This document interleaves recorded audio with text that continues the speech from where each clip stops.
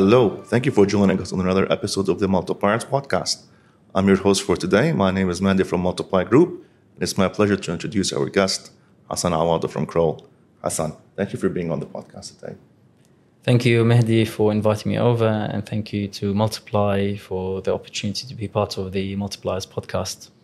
Our pleasure. Hassan, let's start this conversation with a brief background about who you are.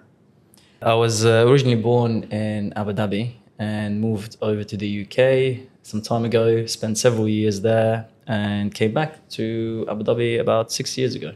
And what did you do in England when you were living there, other than study? So I spent several years there where I worked for PwC, EY, and the Gleacher Shacklock, mostly around investment banking and advising companies on M&A transactions, private placements, and restructuring. And how do you see the difference between the business side of what you were doing in London and what you're doing here? There are a lot of similarities, but there are also a lot of differences. You see, in our world, relationships are the most important thing wherever you are in the world. However, I think in this part of the world, relationships are extremely critical, and you develop trust with people that you work with, and based on that trust, that's how you can progress through your career and build a sustainable future wherever you are. I completely agree. The relationships are the most important thing.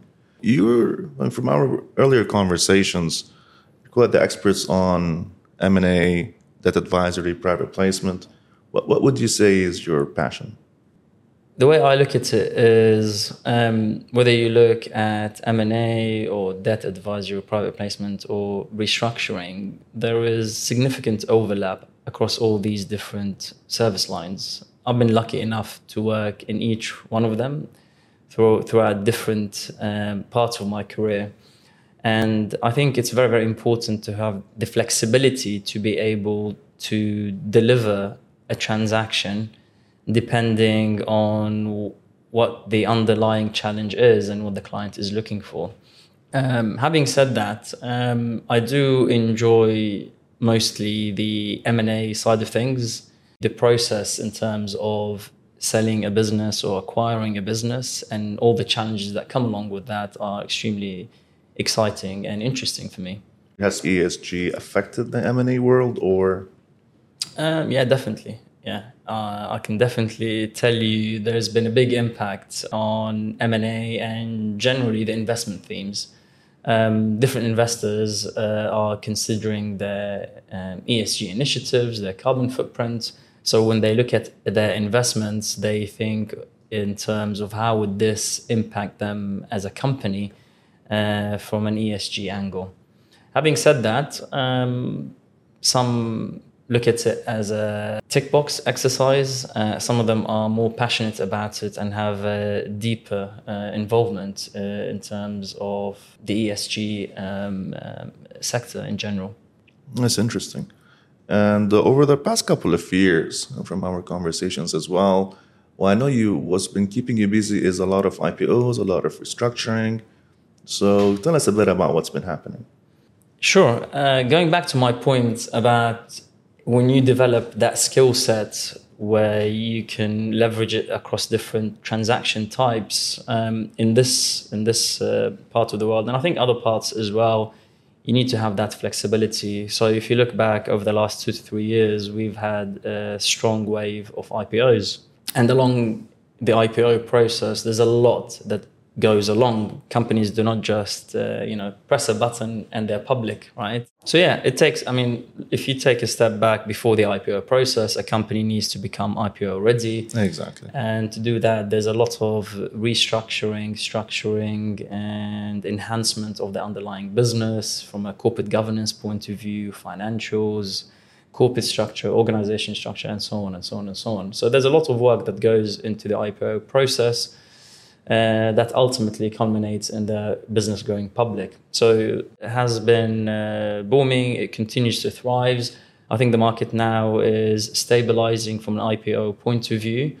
And then you look at the M&A as well. There's been a strong M&A across the region, whether that's locally and cross-border. So we've seen in any particular sectors you're seeing this M&A boom, or we've seen it across different sectors. I can definitely tell you where we haven't seen much. That's definitely around the construction sector and the real estate sector. We've seen but didn't more. those happen earlier?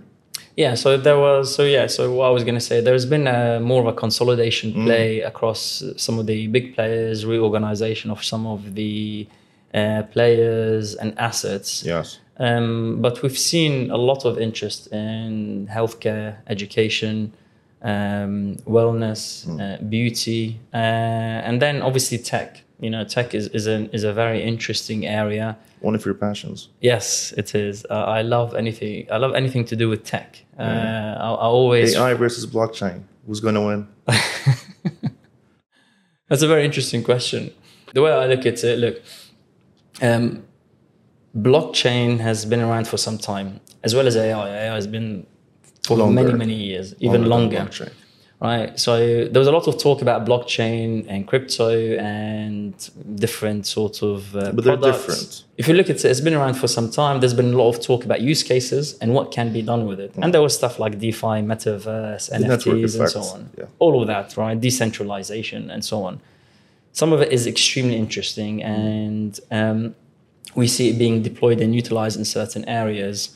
However, if you look at AI, and one of the things that I really love about AI is when it sort of blew up into the market around January last year, when ChatGPT was released, there was a big buzz about it. And a lot of people are saying, oh, it's a hype, the bubble's gonna pop, and so on and so on. That's different people have different views on that. I'm not gonna get into that and the valuations and how ChatGPT now rumoredly is valued at around $90 billion, where it's generating revenue of around $1 billion, so almost 90 times revenue. But that's a different discussion for a different day. But what I like about it is the use cases, right? You can go and use ChatGPT immediately, and you can see how useful it is. And loads of people are using it. So if you look at generative AI, to be specific, so what I like about it is the use cases, right? You can immediately use it. You use different products and services that are out there. So whether that's ChatGPT or Claude by Anthropic, and or so many different other ones, Midjourney and so on. And they started off a bit, off, but still impressive. But now what has been achieved in the last few months is just incredible. And one thing that people don't seem to appreciate is the exponential growth in this sector. And I don't mean in the sense of companies, startups, or products and services. No, what I mean is in terms of development, how quickly things are improving. It's just scary, right? So when things used to take 10 years, they're taking months in AI time or world. So it's a bit scary what can be achieved. I love the sector. I think it's extremely exciting, and I can't wait to see what else will come on the back of it. Well, it seems you know a lot about AI, blockchain, a lot of other things. And I think that helped you as a mentor to a lot of entrepreneurs. So tell us a little bit about that. Sure. It's a very good question. One thing I've noticed with entrepreneurs is on the point in terms of being up to date with the latest trends from a tech point of view, as you mentioned, blockchain AI. I've noticed a lot of them chasing hype, right? So they might be doing X, and then Y comes out and they chase Y. And then Z comes out and then they start chasing Z. So one thing I've come across a lot is serial entrepreneurs. Can be good, can be not so good. So my advice here is for entrepreneurs is to find their passion, focus on their passion, and the money will come as long as you're doing something that you genuinely love and that you genuinely believe in. Yeah. Eventually it will come. So you have to be passionate about what you're doing and to believe in it. Having said that, passion, unfortunately, is not enough to make a business successful. There's a lot of other factors that play into it in terms of dedication, hard work, having the right set of skills from a technical point of view, management point of view. Actually, you have to have the right set of skills to do everything.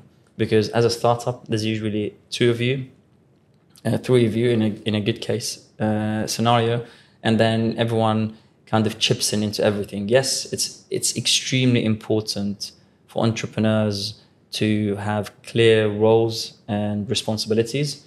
However, having said that, they need to have a broad set of skills and complement each other. It's not easy building something from scratch. It takes a lot of hard work. Hassan, thank you so much for taking time out of your busy day to join me in this conversation. Really appreciate it, and let's do this again. Mehdi, thank you very much for having me over. It's an absolute pleasure to be part of the podcast, and I look forward to the next one.